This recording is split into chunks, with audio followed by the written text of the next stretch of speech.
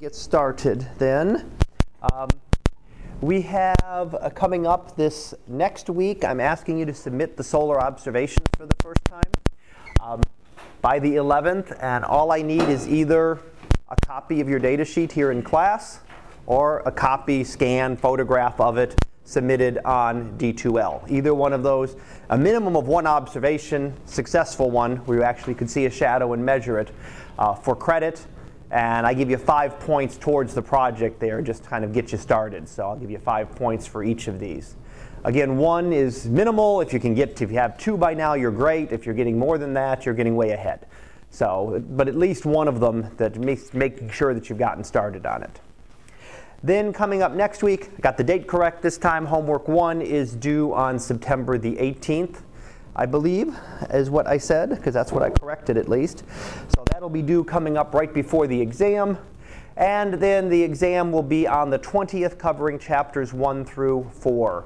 So likely as we're going, we'll hopefully get through most of 3 today and do 3 and 4 next week, and that'll leave us wide open for the exam the following week, but we're not pushed trying to squeeze the exam in next week. And everybody wants the exam a week later anyway, right? Nobody ever wants an exam earlier, right? except the person who has like 3 big projects due that day. Then it's like, I would rather have it do that. The other thing I did just adjust is the review quizzes. There are 3 of them for this unit. Quiz 1, quiz 2, quiz for chapters 2 and 3, which we're doing right now, and then quiz for chapter 4. Those, quiz 1 had already closed. I reopened it. They're actually all available now until the exam. So since that's the material that's covered for the exam, you can use those for review up until 8:30 in the morning. So essentially at 8:30 in the morning they will close and you're done. And remember that you can get extra credit for each of those. They're each 10 questions, and you can get whatever your last score on it was, you'll get 1/10 of a point per question you got right. So if you got a perfect score on all of them, it's 3 extra credit points, which certainly gives you a couple of extra points towards the exam, which will cover chapters 1 through 4 and will be on the 20th as well. So, questions assignment-wise?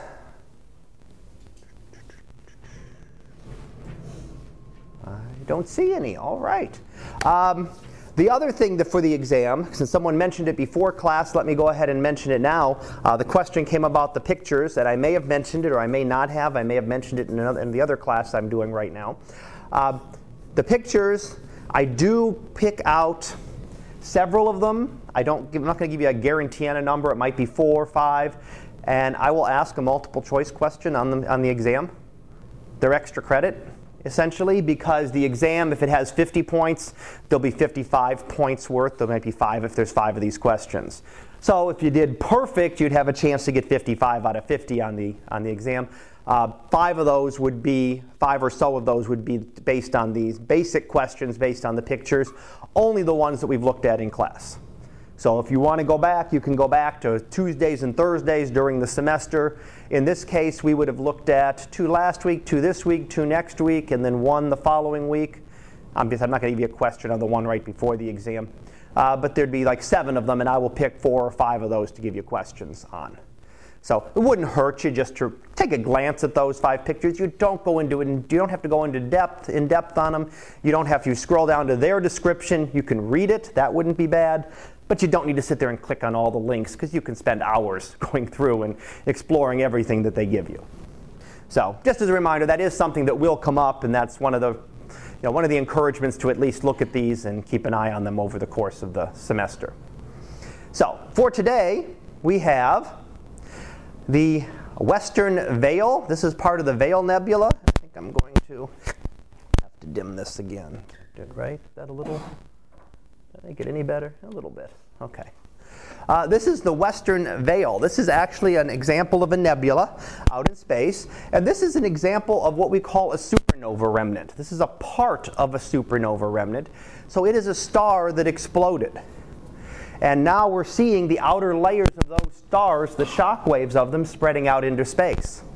This didn't explode recently. We would have seen the light from this star about 5,000 years ago here on Earth. That's how long this material has been expanding outward into space. And we're still seeing it Very intense. Even 5,000 years later, this material is still streaming through the galaxy at very high speeds. And as it interacts with material, gas and dust that's just sitting there, it forms a shock wave, and you can actually see it illuminated. It's moving that fast that it forms an incredible shock wave that you're able to see this material. So this is a star that exploded, and really, this is where we all come from. The Big Bang, we'll go over later, created hydrogen and helium, and that was it. Anything else? Oxygen, carbon, silicon, iron, gold, anything else that we have here on Earth that makes up our bodies, that makes up the Earth, had to be created someplace else. It wasn't made in the Big Bang. And it was created in stars. Stars manufacture the elements. So they build little elements, hydrogen and helium, into much heavier elements. So things like the iron in your blood at some point were created deep within a star that then exploded, sent that material back into space, and after millions of years it would slowly cool off. This is only 5,000 years. Remember, that's a small time astronomically speaking. But over millions of years it would cool off. It would become part of another dust cloud that would form another star. And the same process would continue. So those very earliest stars and planets that formed were only hydrogen and helium. You couldn't have formed a planet like Earth very early in the universe. There wasn't enough silicon to make rocks. There wasn't enough iron. There wasn't any oxygen. Those materials had not yet been formed. So it was through things like this that actually all the material, except for hydrogen, that makes up our bodies, that makes up everything here on campus or on the Earth, was made and expelled back out into space. So, questions? No. All right. Let's go ahead then, and we had finished up chapter 2, as I recall, last time, and we had 2 chapters for this week. So we were going to look at chapter 3 and for the first half, and then we have a lab based on this for the second part. But we're going to talk about planetary motion. Now, we mentioned Copernicus last time, and we talked about Galileo and some of his observations. But now what we want to look at is really how we came to an understanding of how the planets moved. And we're going to look at a couple of astronomers in this first section, Tycho and Kepler, listed in the title there. And then we're going to look in the next section, the middle section of this, we're actually going to look at Isaac Newton and what he gave us in terms of formalizing everything and giving us the mathematical background that we needed to be able to understand why the planets move the way they do. So what were some of the early ideas? Is the universe geocentric? Right? It really seems intuitive. It seems like we are not moving. If you go out there and you watch the sky, the sun moves around the Earth, the moon moves around, everything seems to be orbiting around the Earth. We don't feel like we're sitting there traveling at tens of thousands of miles an hour around the sun, which we are. We're moving at tens of thousands of miles an hour right now as the Earth orbits the sun. But it never feels like that, and the ancient Greeks took that and reasoned, not unreasonably, that we were not moving. And one of the big problems with that is that there was one requirement that if the Earth moved, parallax would exist. Stars would appear to shift their position slightly based on where the Earth was. Because at one point the Earth would be over here. 6 months later, the Earth would have made a big half circle and would have come around and be over here. And those nearby stars are going to shift their position relative to the more distant stars. The Greeks knew that would exist, but they couldn't measure it. We now know that it was just way too small. The angles were incredibly small, and it wasn't until the mid-1800s that we actually had telescopes powerful enough to be able to measure the parallax. So one of the later ideas, Copernicus, we looked at last time, gave us the idea of a heliocentric universe and suggested that the Earth was a planet. We knew of 5 planets before this. This would have been the first new planet added. We're taking the Earth from a special place, being a special object, to being one of now 6 planets. And that's a big change. That takes a big mindset change to take your Earth from being something special and different than everything else, because it sure looks different, right? We're here on Earth. I mean, it's different than these little dots of light moving around the sky. So it's not necessarily obvious that the Earth is going to be a planet. The problems were that he was able to explain things like the motions of the planets much more easily, that retrograde motion, but he was still stuck on circular orbits. He still believed that everything was circular, and because of that, his observations didn't work any better than those of Ptolemy from long ago. So his observations, since they weren't any better, you had these two models, one you'd been using for 13, 14, 1500 years, and one that's brand new. And if they make the same predictions, you're going to stick with what you've been doing for over 1,000 years. Why are you going to change to this new theory that doesn't give us anything obviously better? So we want to look at how we can find out, how we found out that Copernicus was correct. And one of the astronomers who did that was Tycho Brahe, who made observations and in fact he was the last great naked eye observer, pre-telescope. So we've already talked about Galileo and the telescope, but Galileo and his telescope observations were 1609, 1610. Tycho died in 1601. So he died before the telescope existed. But he was the greatest observer up to his time, the most accurate observations. He could measure positions of stars and planets to about 1/30th the diameter of the full moon. Without a telescope, without anything else, he could measure positions that accurately. So you go look at the full moon, imagine cutting it into 30 little pieces, and you could identify where exactly a star was in space that accurately. That's really good. Without a telescope, without any other kind of instrumentation, no photography, right? Photography is not till the 1800s. We don't have photographs to take and look at these images. All he can do is watch it with his eye, and he could measure things that precisely. And he did this for decades. So not just a year's worth of data, but decades worth of data. And he found one big thing is that he did not feel that his observations fit with the geocentric model. He didn't have all the details yet. We'll see that coming up in a little bit.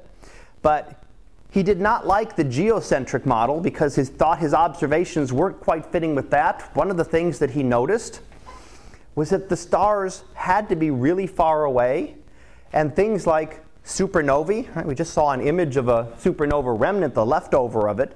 But when you'd see an actual supernova, a bright star in the sky, that used to be thought of as something in our atmosphere because the heavens couldn't change. So if you saw a supernova, that was just an atmospheric effect. Clouds, all that kind of stuff. You had some bright object. It was in our atmosphere. It was part of the Earth. He measured them and found out they didn't have any parallax either. Well, if something's in our atmosphere, it's close to us. And if you measure it at different locations, you should be able to see it shift relative to the stars. And it didn't. So he didn't like the geocentric theory for that reason. He didn't like the heliocentric theory either, though, because he couldn't measure parallax of the stars.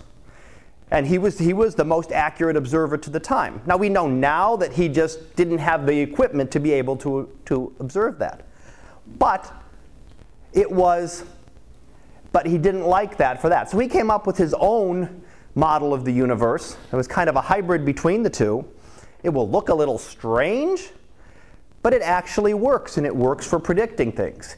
What he did was put the Earth at the center. The moon and the sun orbited around the Earth. But based on his stuff, he said all the planets orbited around the sun. So Copernicus was right and wrong. He was right in that all the planets orbited the sun, but he was wrong in that the Earth was different. The Earth is still the center. It can't be moving because I can't measure parallax. And you'd have those two orbiting the Earth, and you'd have planets orbiting the sun. It might look a little silly to us now because, like gravity, how does this work with gravity? We didn't understand. Newton is still not here yet. Newton is still over 100 years away. So we don't have the ideas of Newton to understand gravity yet. So it was just another model, and it worked. You could do the models, you could do the calculations, and you could predict things just as accurately here as you could with either Tycho's model or with Copernicus's model. So there were three models that you could be using. Now, if you remember, Galileo, shortly after this, kicked out one of them. He proved that Ptolemy was wrong. Ptolemy's model, geocentric. Once he observed the phases of Venus, we knew that that was wrong, but there were still two competing models at the time. So even when Galileo found that, he could prove that by seeing Venus the way he did, that Venus had to orbit the sun, but his observation did not rule out this kind of model. Again, it does look strange to us because we tend to think of gravity and why do we have sun orbiting Earth and all the planets orbiting the sun, but it explained the observations that were known at the time.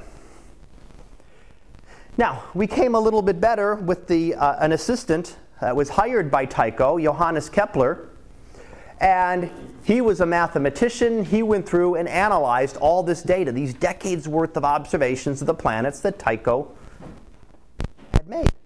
And he was able to explain planetary motion. He made that other big step that we needed. Copernicus kicked the Earth out of the center and said the sun was at the center. The other thing that Aristotle had given us was that everything moved in circles and everything moved at uniform speeds. Kepler was able to explain the planetary motion by abandoning these last two, by getting rid of these. So that planets did not move in circles, planets did not move at uniform speeds. If you get rid of those two, then you can explain planetary motion. And he gave us 3 laws of planetary motion that explain how things move within the solar system. Newton was able to take these and then apply them to the rest of the universe. And that's what I'm going to have you look at a little bit, is go through these a little bit in the lab section in a little bit. So, the first law of planetary motion said that instead of being circles, the orbits of the planets are ellipses. They are elliptical. An ellipse is just a squashed circle. You can think of it as a squashed circle. So if you had a perfect circle, right, we know what that would look like. An ellipse would look something like this. It's that circle, but you've squished it down. So it's got one side that's bigger, one axis that's bigger, one axis that is much smaller. The other thing he said is that the sun was located not at the center, which would be the very middle of it, just like it would be for a circle, but the sun was located at what we call a focus of the ellipse. An ellipse has 2 foci, one on either side on this longer axis. So the sun is located at one of those, there's nothing at the other one. So this is what Kepler said things were like in the solar system. So some of the parts there, I mentioned center, focus here. Then there's a major axis, which is the long one, and a minor axis, which is the smaller one. So this is what Kepler then redefined things. Instead of being a circle, if you had a circle, the 2 foci, as you stretch, as this becomes closer to a circle, the foci get closer together and eventually become a point at the center. So a circle is really just a special version of an ellipse, where the 2 foci are together. So a circle is an ellipse, but it's a very special kind. So in general, planets do not follow circular orbits, they follow elliptical orbits around the sun. The other terminology is what we call the eccentricity of the ellipse, which tells us how squashed it is. If you have that eccentricity value of exactly 0, that's a circle. So 0 eccentricity is a circular orbit. If you can get it a very flattened ellipse, you can go 0.999999999. You can keep adding 9s there. If you hit 1, it changes form into a parabola. It actually is no longer a bound orbit. It would come in, something could come in, go out. So if you actually hit 1, it becomes a parabola, and if it goes greater than 1, it becomes a hyperbola. Those are all possible orbits, but if something just comes in once and goes away, we're not going to see it. Right? Comet might come in once, we see it, and it actually goes out. Many comets do have orbits like that. But what Kepler was giving us is that based on the observations, this was what the solar system actually looked like. The sun is here off-centered, and the planet would then move around it. So that's his first law. His first law got rid of the idea of circular orbits. His second law got rid of the idea of uniform speeds. Now, what his second law actually said, this is what he stated, was that a line joining the planet and the sun sweeps out equal areas in equal intervals of time. That's exactly what he found. When he plotted out these orbits And he would say that each of the time periods here is 1 month, 1 month, and 1 month.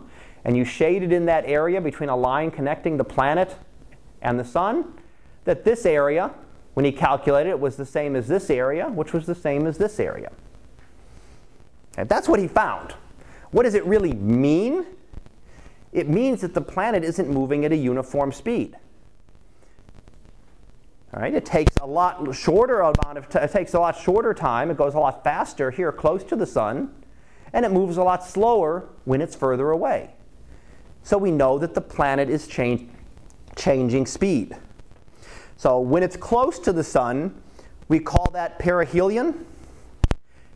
Helios meaning the sun, peri is meaning it's its closest approach. So perihelion is the closest approach to the sun. That's when a planet is moving at its fastest. At aphelion, way over on the other side, would be when the planet is moving slowest. So planets move faster when they're closer to the sun, slower when they're further away. The Earth does this. Now the Earth's orbit is pretty close to being a circle, as are all of the other planets. They're not that different. If they'd been really different, we would have noticed it long ago. It took this long because the orbits are so close to being circular. If I took a projection here and I projected a nice perfect circle and I put Mercury's orbit on top of it, you'd see a little bit of a deviation, but not much. Mercury is by far the most eccentric orbit, the most squashed of the planets. Of the 8 planets, it's by far the most. So you would barely be able to see some differences there. If we did it for Mars, the Earth, you would not be able to notice the difference between a circle and the ellipse that it actually travels in the circle. It was only because of Tycho's really accurate observations that he was able to do this. So he was able to now overthrow 2 things. Get rid of the fact that the planets move in circles, get rid of the fact that the planets move at constant speeds. Copernicus already got rid of the idea that the Earth was at the center. So now we've gotten rid of all of the old ideas of Aristotle in terms of planetary motion. And we can now predict things much more accurately. Remember, Copernicus could not predict accurately because he still used circles. When we use ellipses, now we can predict things very precisely. So his first 2 laws he came up with quickly. His 3rd law took him a little bit more time. This is the more mathematical of the laws. And what he found, given in words here, is that the square of the orbital period is directly proportional to the cube of its semi-major axis. Major axis is that long axis. Semi-major axis is just half of that. If you want to write it mathematically, you can write it a lot simpler as p squared, the orbital period, to the 2nd power, is equal to the semi-major axis, which is also its average distance from the sun, cubed. So how well does this work out?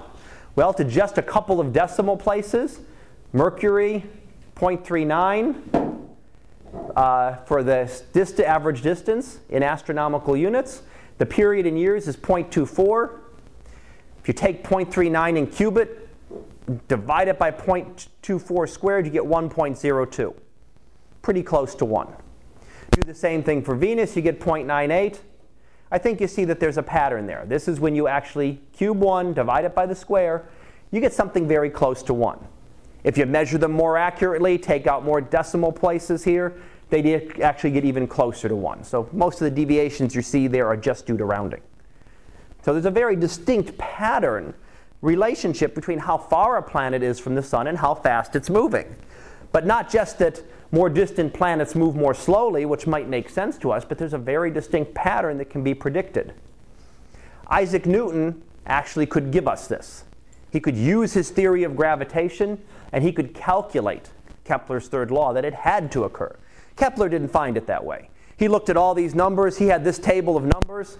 Ignore the last column. He'd found distances. He'd found periods based on observations. He did not do these last 3. Obviously, because they were not discovered yet, but he knew the other ones, and he found that they were all pretty close. But he probably had to try other things. He might have had to try to square one and square the other, and square one and cube, and 3rd powers, 4th powers, until he came on something that gave him a distinct pattern. So, not that he just decided, oh, this is going to work, this might work, and he tried it. He probably tried all sorts of different calculations looking for the pattern that he eventually found to give us his 3rd law. This is important when Newton comes along, because with Newton, this then tells us a way to measure the masses of the planets. Newton takes this law, p squared equals a cubed, and generalizes it not just to something going around the sun, but to any objects orbiting anywhere. Newton can take Kepler's laws and apply them not just to the solar system, to other stars, to other galaxies, anywhere in the universe. So Kepler's laws as written just say solar system. Newton was able to take them and apply them to the rest of the universe. All right, so what do these mean? Why were they so important? Mainly because they got rid of, for over 1,000 years, we had been focused on three things, right? The Earth was at the center. That's not part of this. But we've really been focused on circular orbits and uniform motion. That was every model from, well, even before Ptolemy, but every model since then. Even the models that came later that were adapted, everything still used circles, circles, circles, circles. Now maybe you liked them too because it's a lot easier to do calculations with a circle where everything's nice and uniform. Makes the calculations a lot easier. Today, right, you throw the equations into a computer and let it do the computing for you. You couldn't do that. So that might be one of the other reasons, since they were so close and there was no reason to, that people stuck with circles. But he did have no physical basis. He could tell you that planets move faster when they're closer to the sun and slower when they're further away. Why? I don't know. Don't have Newton's gravity yet, but if you talk about gravity, it kind of makes sense. You're closer to the object, it's going to pull you faster, and you're going to accelerate more. But without that, he didn't know. He just said, this is what is happening. So Newton is the one who's going to be able to take all of this information and take his law of gravity and find out that Kepler's laws are just a natural consequence of the law of gravity. So Newton was able to then take them, say, yep, they work here in the solar system, and they work every place. So not only orbits of the planets are ellipses, but any orbits. And in fact, orbits can be circular, they can be elliptical, or they can be, as I mentioned, parabolas or hyperbolas. Not everything is bound together. Some things do escape, as comets would be one example here in the solar system. So they will apply to everything. He could also say, not only do planets move faster when they're closer to another object, but so do stars. If two stars are closer together, they move faster. If they're further apart, they move slower. A star is going around the galaxies. Closer together, closer to the center, they're going to move faster. Further away, they're going to move slower. There's some problems with that, but that doesn't have anything to do with Newton as far as we know. But we'll come back to that later on. So really what it meant is Kepler gave us these empirical laws based just on his observations, and Newton was then able to derive them, prove them, say that, hey, these are the way things actually should be. So finishing up here, we talked about Tycho and his observations. Kepler took those to come up with 3 laws of planetary motion, and then really the understanding had to wait for Newton and gravity to understand why the orbits were elliptical, why the orbits were, why planets move faster when they're closer to the sun, and so on. All right, so first section there. No questions. Okay. All right, so now we're going to look at Newton and try to get that understanding of gravity. So we can start off going back with one of the things that Galileo gave us. Galileo did some of the earlier measurements. Is this going to work for me? Okay. I'm going to pause that for a second, make sure the audio is okay. Galileo did study motion as well. He didn't just look at things with the telescope. He did studies of motion as well. Balls rolling down planes, balls falling at the same rate. And one of the things that he found is that objects fall at the same rate in a gravitational field. So it doesn't matter what the mass of the objects are, they fall at exactly the same rate. Let me grab a piece of paper here. And do the little example. I'll show you the video too, but 2 objects, even if they're different weights, are going to fall at the same rate. So if you take, the video is going to show you a hammer and a feather, and if you drop them at the same time, what Galileo said is they're going to hit the ground at the same time. So heavier object, my little case here, plus the pieces of paper, if I drop them, they hit the ground at the same time, right? No. Why not? Yeah. They got the atmosphere. But what I can do is I can take this piece of paper. I didn't change its mass, right? I just crumpled it up. So now the atmosphere isn't affecting it as much. And if I drop them now, they hit at the same time. So everything will hit. It won't matter how heavy. The only difference here on Earth is that, yeah, we got this atmosphere that interferes with things. But if we don't have that, and one place we can go, or where we have gone, where there is no atmosphere, is the moon. So this experiment was actually done on the moon back at Apollo 15. So I'm going to play this little video clip here. It'll run about a minute or so. Let me see if we have...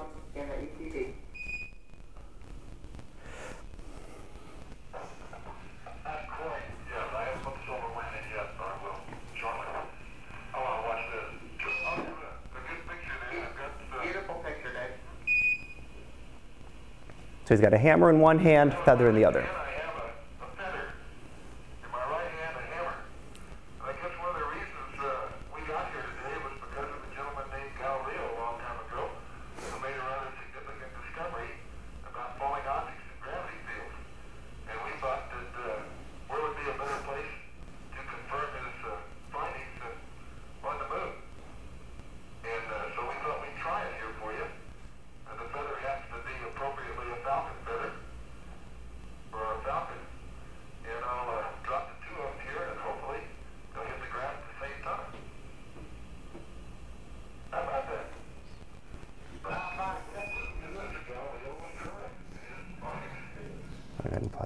So you can see, hopefully you see two things there. They did hit at the same time, just like my two objects here. You could see the hammer and the feather would hit at the same time. But did you also notice how slow the hammer fell? I mean, if you drop a hammer here on Earth, it falls a lot faster than that. The gravity is a lot less on the moon, about 1/6.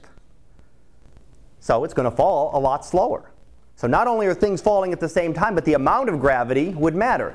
If you could somehow stand on Jupiter and do the same thing, that hammer would fall a lot faster than you're used to. So we get used to our gravity and how fast things fall, but the rate at which it falls depends on the object you're looking at. So if you did the experiment on Mars, it would be something in between. Mars has a little more gravity than the moon, but less than the Earth. So it would depend on what object you did this experiment on as well.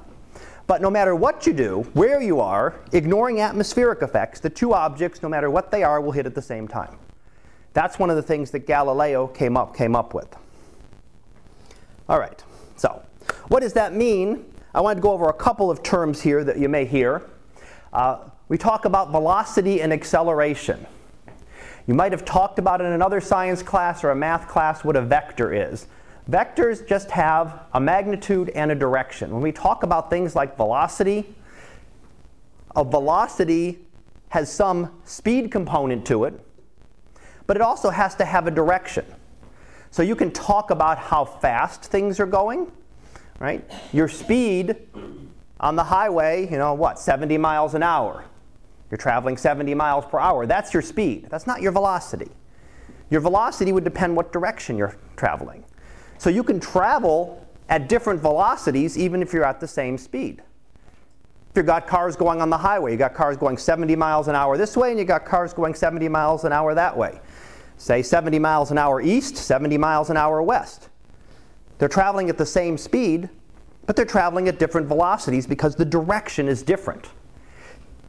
Now, why this is important is because of when accelerations occur. An acceleration occurs whenever a velocity changes. So you can do that in three ways. We think of acceleration, right? You're in the car, you hit the gas pedal, and you accelerate, you go faster.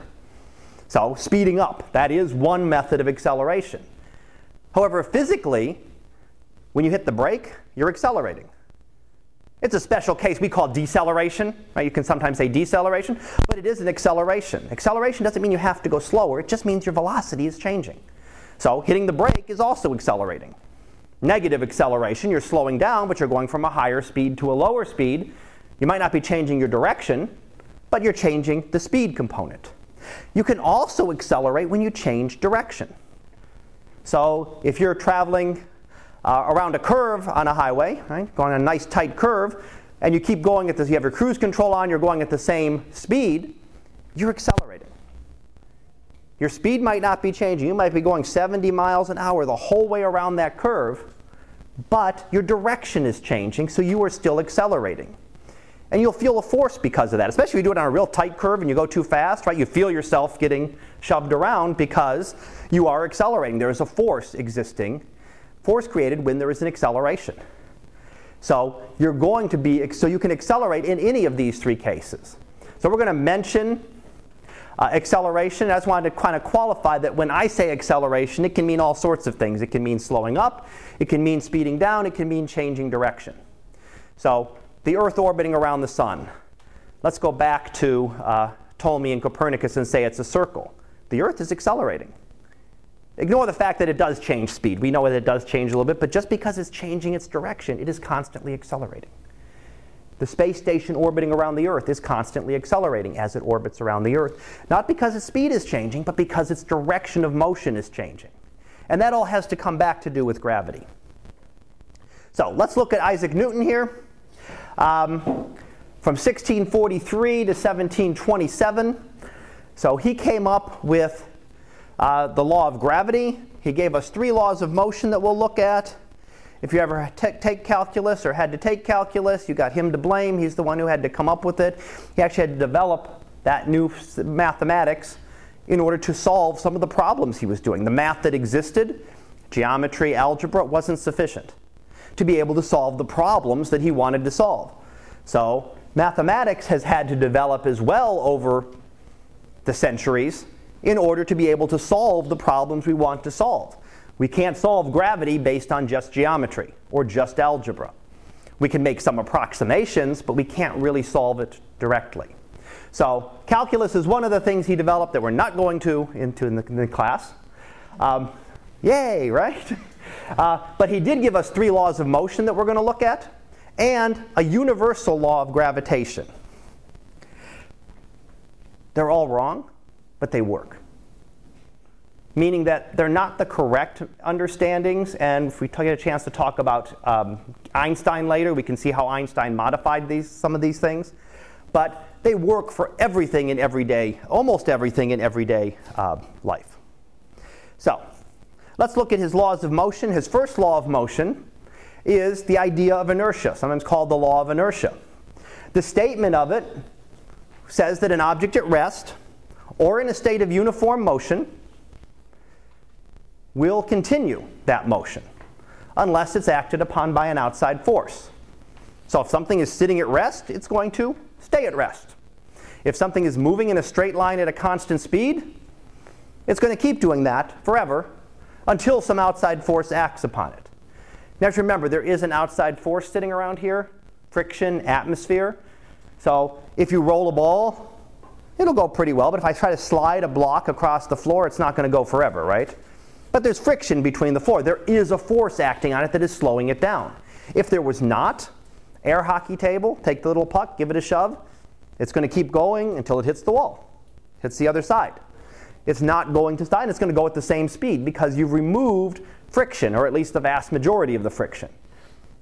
So if you could do that on the floor, right, a nicely waxed floor, ever accidentally stepped on a nicely waxed floor and you can't walk, you will actually skid out from under it because there is no friction. Friction is required for you to be able to walk. So, some example of this. I do riding in a car, common everyday one for most people. If you are in a car traveling down the road in a straight line, constant speed, and somebody jams on their brakes in front of you and so do you, what happens? You lunge forward, right? You didn't plan on that. But you were moving forward, your car stopped, you didn't want to stop, that's what Newton's telling us, so you're going to lunge forward until something stops you. Seatbelt, airbag, windshield, whatever you hit, something's going to eventually stop you. But, but you're going to keep moving in a straight line. So you wanted to keep moving, but the car stopped. So it needs some other external force to stop you now. So you wanted to keep moving. The opposite of it, to look at it the other way, if you're sitting still, some of the roller coasters do this, those ones that like to launch you out at really high speeds. What happens? Right? You're pushed way back. A rocket launch would be another one, but more people have ridden roller coasters like that than have probably traveled in a rocket. So, or like a high-speed jet aircraft or something that would really get high G-forces pushing you back. But you get shoved back. Why? You were sitting still. The thing gets accelerated, and what? You wanted to stay still. So until it pushes you forward, you're going to want to stay back. So you feel yourself getting pushed back. It's all due to inertia, that things don't want to change their motion. What this also means is that if you see anything that is not at rest or not in a state of uniform motion, and that should be in a straight, that should imply straight line. I should put that in there. That there's a force acting. So if you see anything moving in a circle, the moon, the earth, anything orbiting, there has to be a force acting because they're not obeying Newton's first law. The moon is not staying at rest, it's moving, and it's not in a state of uniform motion because it's constantly being accelerated, it's constantly changing its velocity. That means there has to be a force acting on it. Newton's second law. Given as the equation, that's the equation if you want it the simple way. If you want to write it out in words, you can write it out this way. F equals ma. Force is equal to mass times acceleration. You can also rewrite that as the acceleration of a body is proportional to and in the same direction as the net force acting on it, and inversely proportional to the mass of the object. It's the same thing. F equals ma is usually an easier way to keep track of it because it's a little bit simpler. But if equations throw you, you can look at it in terms of text as well. This means that if we're looking at different objects, the amount of acceleration can depend on, for example, how big the object is. So the example I give you there. You're driving down the road and your car breaks down, stops right in the middle of the road. Well, if you got a little car, you can get out, put it in neutral, and push it off the road, right? You can get it moving because it's a small mass. If you drive an 18-wheeler and it's fully loaded, you're not going to be able to budge it. Even if it's on a nice straight, if it's downhill, maybe you can push it downhill, but no. Say it's on a nice straight level area, you're not going to budge it. You can push with the same amount of force, but the difference is the mass, so the accelerations are going to be much smaller. Technically, if there were no friction, maybe you could get it moving, but if there's friction, you're not going to be able to actually get the truck moving at all. But even if you could, it's going to move a lot less, a lot slower than you're going to be able to move a little car. So a little car you can move easily, big car, real big car, you might need, or SUV, you might need another person to help you. A bigger truck, you're going to need a lot to be able to move that because the mass has changed. So the acceleration, how fast it's going to be able to change its velocity, is going to be much slower. So that's Newton's second law. His third law, his third law is the action-reaction. So I think we've probably heard of this before. For every action, there's an equal and opposite reaction. So how do we launch a rocket into space? We use Newton's third law. You've ever seen the size of a rocket? Those things are gigantic. If you've ever looked at the Saturn V's that took the astronauts to the moon, they're in this little tiny capsule up here. The rest of this is fuel. So you ignite the fuel. Well, that doesn't do much unless you direct it out. You send the fuel out, the burning fuel out one direction as gases at very high speeds, and that pushes the rocket up in the other direction. And you constantly do that. It takes long. If you've ever watched a rocket launch, I should pull up one of the videos one of the times, but I don't want to dig for it right now. But if you watch it, that rocket launches so slowly when it starts. I mean, you watch the rocket, it doesn't just take off into space. It goes very slowly. I mean, you can watch it crawling, and it slowly accelerates. So that's what you're doing, is you're throwing material out one side, and it's coming out the other. So anything like that you can use. Anything where you're going in one direction, there's always an equal and opposite force. If we push on something, it's pushing back on you with an equal and opposite force. The floor is pushing on me right now. Right? I'm pushing on the floor. The floor pushes back on me so that the forces are balanced. If the floor doesn't push back on me enough, then I fall through the floor. Because I'm pushing down on it more than it's pushing up, we'd collapse. Chairs would do the same thing, right? If you get a rickety old chair and you sit on it, it can't push up at you hard enough. It can't exert an equal and opposite force, so what happens? You end up sitting on the ground. The chair breaks on you. That's the same kind of thing. There are always those pairs of forces, and they're always equal and opposite. Now the other thing that Newton gave us was the law of gravitation. So again, the first one up there is in text. So the gravitational attraction of any two bodies is proportional to the product of their masses, so it depends on the masses of the two objects, and inversely proportional to the distance between them squared. In equation form, it's written right there. If you want it in text, it's out there. What does it mean that it's universal? It means that it applies to any two objects in the universe with mass. The Earth pulls on the moon pulls on the Earth. You pull on the Earth pulls on you. And those forces are exactly the same. If you look at this calculation, the distance is the distance between the two objects. Let's look at the Earth and the moon. So the force is the force we're looking for. G is just a constant, so it's just some number. We don't need to worry about that. But this would be the mass of the Earth and the mass of the moon. You'd multiply those two together, and you divide it by the distance between them squared. Well, if I multiply the mass of the Earth by the mass of the moon, or the mass of the moon by the mass of the Earth, does it change the number? 2 times 3 and 3 times 2, they're exactly the same. So the force with which the moon pulls on the Earth is exactly the same with which the force with which the Earth pulls on the moon. So why does the moon orbit the Earth and not the other way around? What's different about them? Anyone? Yeah? The Earth is bigger. The Earth is a lot bigger. The Earth is a lot more massive. Remember what the acceleration did. Go back to Newton's second law. F equals ma. Large mass, little acceleration. So if I drop something, when I was dropping stuff here, when I dropped this, right, we say the Earth pulls it down. It pulled the Earth up too. However, that's so much less massive than the Earth that the minuscule billionth of a billionth of a billionth of a nanometer that the Earth moved up is not going to be measurable. But technically, the Earth does move up a little bit too. And you could do a calculation to figure out how much it moved. It would be some minuscule number that you'd never be able to measure. But it's there. When you get bigger, more massive objects, you can actually start to see that. So even though the forces are exactly the same, the accelerations can be different. So if we send a spacecraft out to a planet, we can use this. We can have that the planet will accelerate the spacecraft. It will take some of the energy from that planet. Well, little tiny spacecraft, big giant planet. Makes a big difference for the craft. The planet doesn't notice it's missing. Okay, so let's look at some examples here. So what can you do? What happens to the gravitational force if we make some changes? So if we double the mass of one of the objects, if we made them Earth magically, somehow, snap my fingers, all of a sudden the Earth is twice as massive as it was. Remember how the force worked? It depends on the product of the masses. So if this one is now 2 times as big, the force is 2 times as big. Force is now twice as big.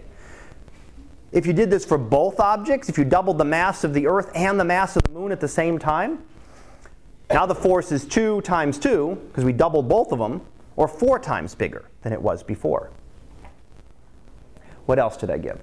Triple the distance between the objects. If we take the moon and move it a lot further away, 3 times further away, the force, going back to the equation here, okay, we're not touching the masses now, but we made this 3 times bigger. 3 squared, 3 times 3 is 9. So it's going to be 1/9. So if you move the moon 3 times further away, the gravitational force is going to be 1/9 as much. And the last one I gave, if you took 4 times closer together, you're now making this 1/4. 4 squared, or 1/4 squared would be 1/16. But that 1/16 is down in the denominator, so it would actually be 16 times bigger. If you could bring things closer together. In other words, what I'm trying to get across with these is that if you change the distance, it makes a much bigger effect than changing the mass. The distance will make a much bigger change than changing the mass of the objects will. So those are some examples you can do using the equation. And then Newton took Kepler's third law, and he could actually calculate it. And what he found, Kepler gave us p squared equals a cubed. Newton revised this just a little bit. Actually, there's a little more to it. There's some constants in there that I'm not worrying about for you. But p squared times the sum of the two masses of the objects, so if you're looking at the Earth going around the Sun, that would be the mass of the Sun and the mass of the Earth, is equal to a cubed. So the only difference he added in, mainly, is the masses. Now for the Sun and the planets, the Sun is so much more massive than the planets that if you take the mass of the Sun and you add the Earth in, it's like taking a piece of dust off of you and changing your mass. Your mass didn't change. You could throw the whole Earth into the Sun, and that's how much your Sun's mass would change. Essentially nothing. You wouldn't notice it. So really it just depends on the mass of the Sun, which Kepler would have been using, the way his would have worked out, that would have been one mass of the Sun. So that's why the mass doesn't appear in Kepler's. But what it does allow us to do is to measure the mass, not just of objects in the solar system, but anywhere in the universe, as long as things are orbiting each other. So a moon orbiting around a planet, we can now determine the mass of that planet. A planet orbiting around a star, we can determine the mass of that star. A star orbiting around the galaxy, we can determine the mass of the galaxy. Galaxies orbiting around each other, we can still use this to determine the mass of the galaxy, the mass of those galaxies. It's something that's not easy to determine otherwise. How massive is a star? Well, it's big, but how big is it? Now we can actually have a way to be able to determine those masses. All right, so summarizing this one, okay. All objects are going to fall at the same rate in a gravitational field regardless of mass. I did the little example for you and showed you the video clip. And we talked about Newton's 3 laws of motion and law of universal gravitation. And let me see, what did I have? I'm just going to go over, because I know I asked about these and I've talked about them. I'm just going to go over the very first screen here, and then I'll come back and I'll finish this up on Tuesday so we have time to work on the lab. But I've mentioned these before briefly in the previous one, but I just wanted to kind of mention them. Some of the definitions for orbits, because I will ask you things about, talk about perihelion and aphelion in the lab. Perihelion and aphelion apply to things orbiting the Sun. You might just talk about satellites going around the Earth. Then it's perigee and apogee. So G for geo for the Earth, helion for helios for the Sun. If you read anything about the Juno craft that's orbiting Jupiter, it'll talk about perigove when it's closest to Jupiter. So the ending of that term will change depending on the object that you're looking at. But just again, the two are, perihelion is the closest time, when we are closest to the Sun. Aphelion is when the object is furthest away. So aphelion would be furthest away from the Sun. Apogee would be furthest away from the Earth. Apogove would be furthest away from Jupiter if you're something orbiting Jupiter. And that's what we looked at with the motion. So what Kepler told us and Newton was that when an object is closer, it's moving a lot faster. When an object is further away, it's moving a lot slower. So I just wanted to review that just because I knew that was on the first slide here. And then I'll actually come to and we'll talk about orbits next time as we finish up this and then go on to chapter 4 for next week. So questions? Alrighty, I don't see anything. So what I'm going to give you, let me stop.